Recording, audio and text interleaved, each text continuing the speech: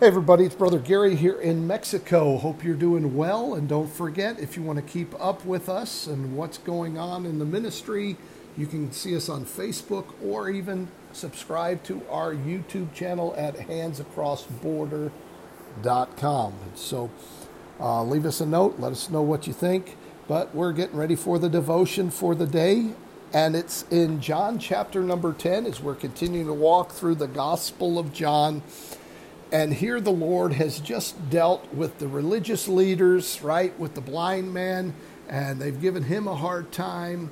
They've given his parents a hard time, and generally the people around him, they've been given a hard time. And so now the Lord begins to contrast the true shepherd and the false shepherd. And he starts off here in verse number 1, verily, verily, which means truly, truly. And what he's saying is this is something you need to sit up and take notice of. And he says, I say unto you, he that entereth not by the door into the sheepfold, but climbeth up some other way, the same is a thief and a robber. Wow. So he is contrasting these religious leaders to the true shepherd. And we see in verse number 14 of chapter 10, I am the good shepherd and know my sheep and am known of mine. So the good shepherd is the Lord Jesus Christ, and the under shepherds under him, they come into the sheepfold through the one door. There's only one door. There's not many doors. And so he says, if you get in any other way, you climb over the top, you go around, do whatever, then you are not part of the sheepfold. You're a thief and a robber. And what he's saying is this, he's the door. He is the door, and the only way in is through Jesus Christ alone. The Bible gives us what is called the gospel, the good news, in 1 Corinthians 15, verses 1 through 4, and that is the death, burial, and resurrection of the Lord Jesus Christ. Listen, there's only one, there may be many gospels in the world, but there's only one true gospel, and that's the gospel of the Lord Jesus Christ, that he came, he bore our sins, he died, and he rose again the third day. And if you'll put your complete faith and trust in what he did, you can be saved. And so you must put your complete faith and trust in the Lord Jesus Christ alone. Not in an organization, not in a ritual, not in your own good works. The Bible says in Ephesians 2:8-9, for by grace are you saved through faith, and that not of yourselves, it is the gift of God. So God even gives you the gift of faith so that we can be saved. And so if you say, I'm a minister, and you got in any other way than the shed blood of the Lord Jesus Christ, he calls you a thief and a robber. Listen, you don't get in through the baptismal waters. You don't get in by joining a certain organization. You don't get in for whatever reason.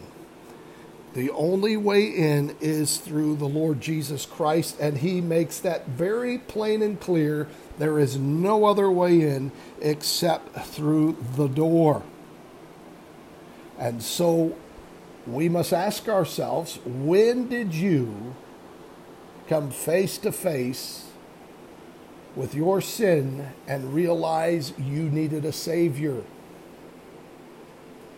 What did you put your faith and trust in? That's the next question. And if you were standing at the gates of heaven and Jesus said, why should I let you in? What would you tell him?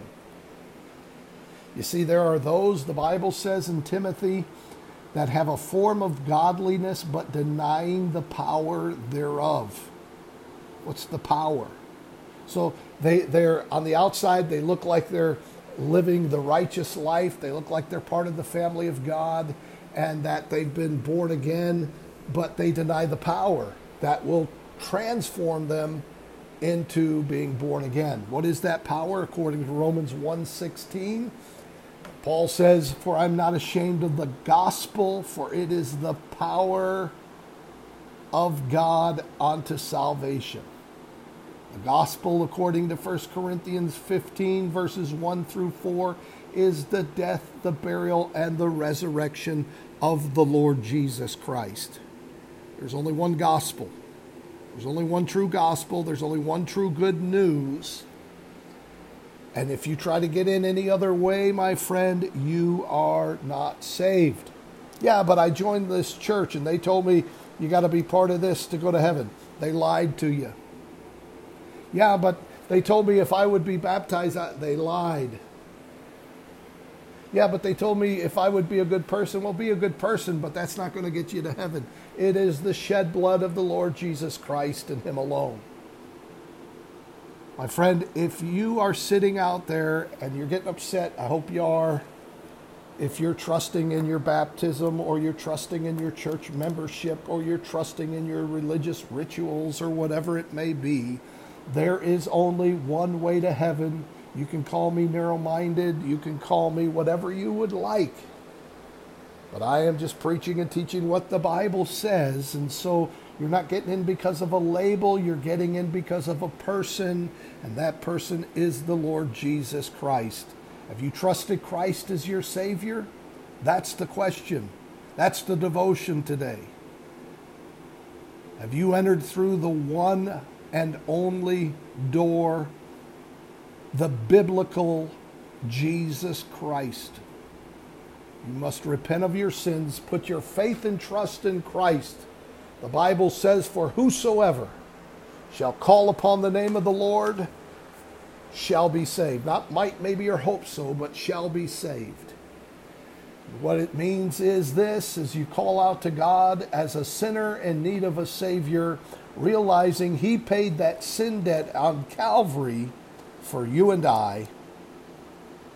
And with the heart, man believeth unto righteousness, and with the mouth confession is made unto salvation. Look at Romans 10. My friend, have you truly, with your heart, called out to Jesus to save you?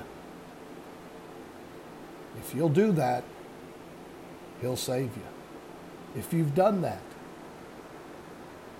maybe reminisce and think about what God has done for you in all these years. If you need to, you can contact me, send a message. Be glad to help you any way that we can in leading you to Christ. And those that you have truly been born again, why not share the gospel? Focus. The world around us is crazy, and you and I have one job: glorify the Lord and share the good news. May the Lord bless you.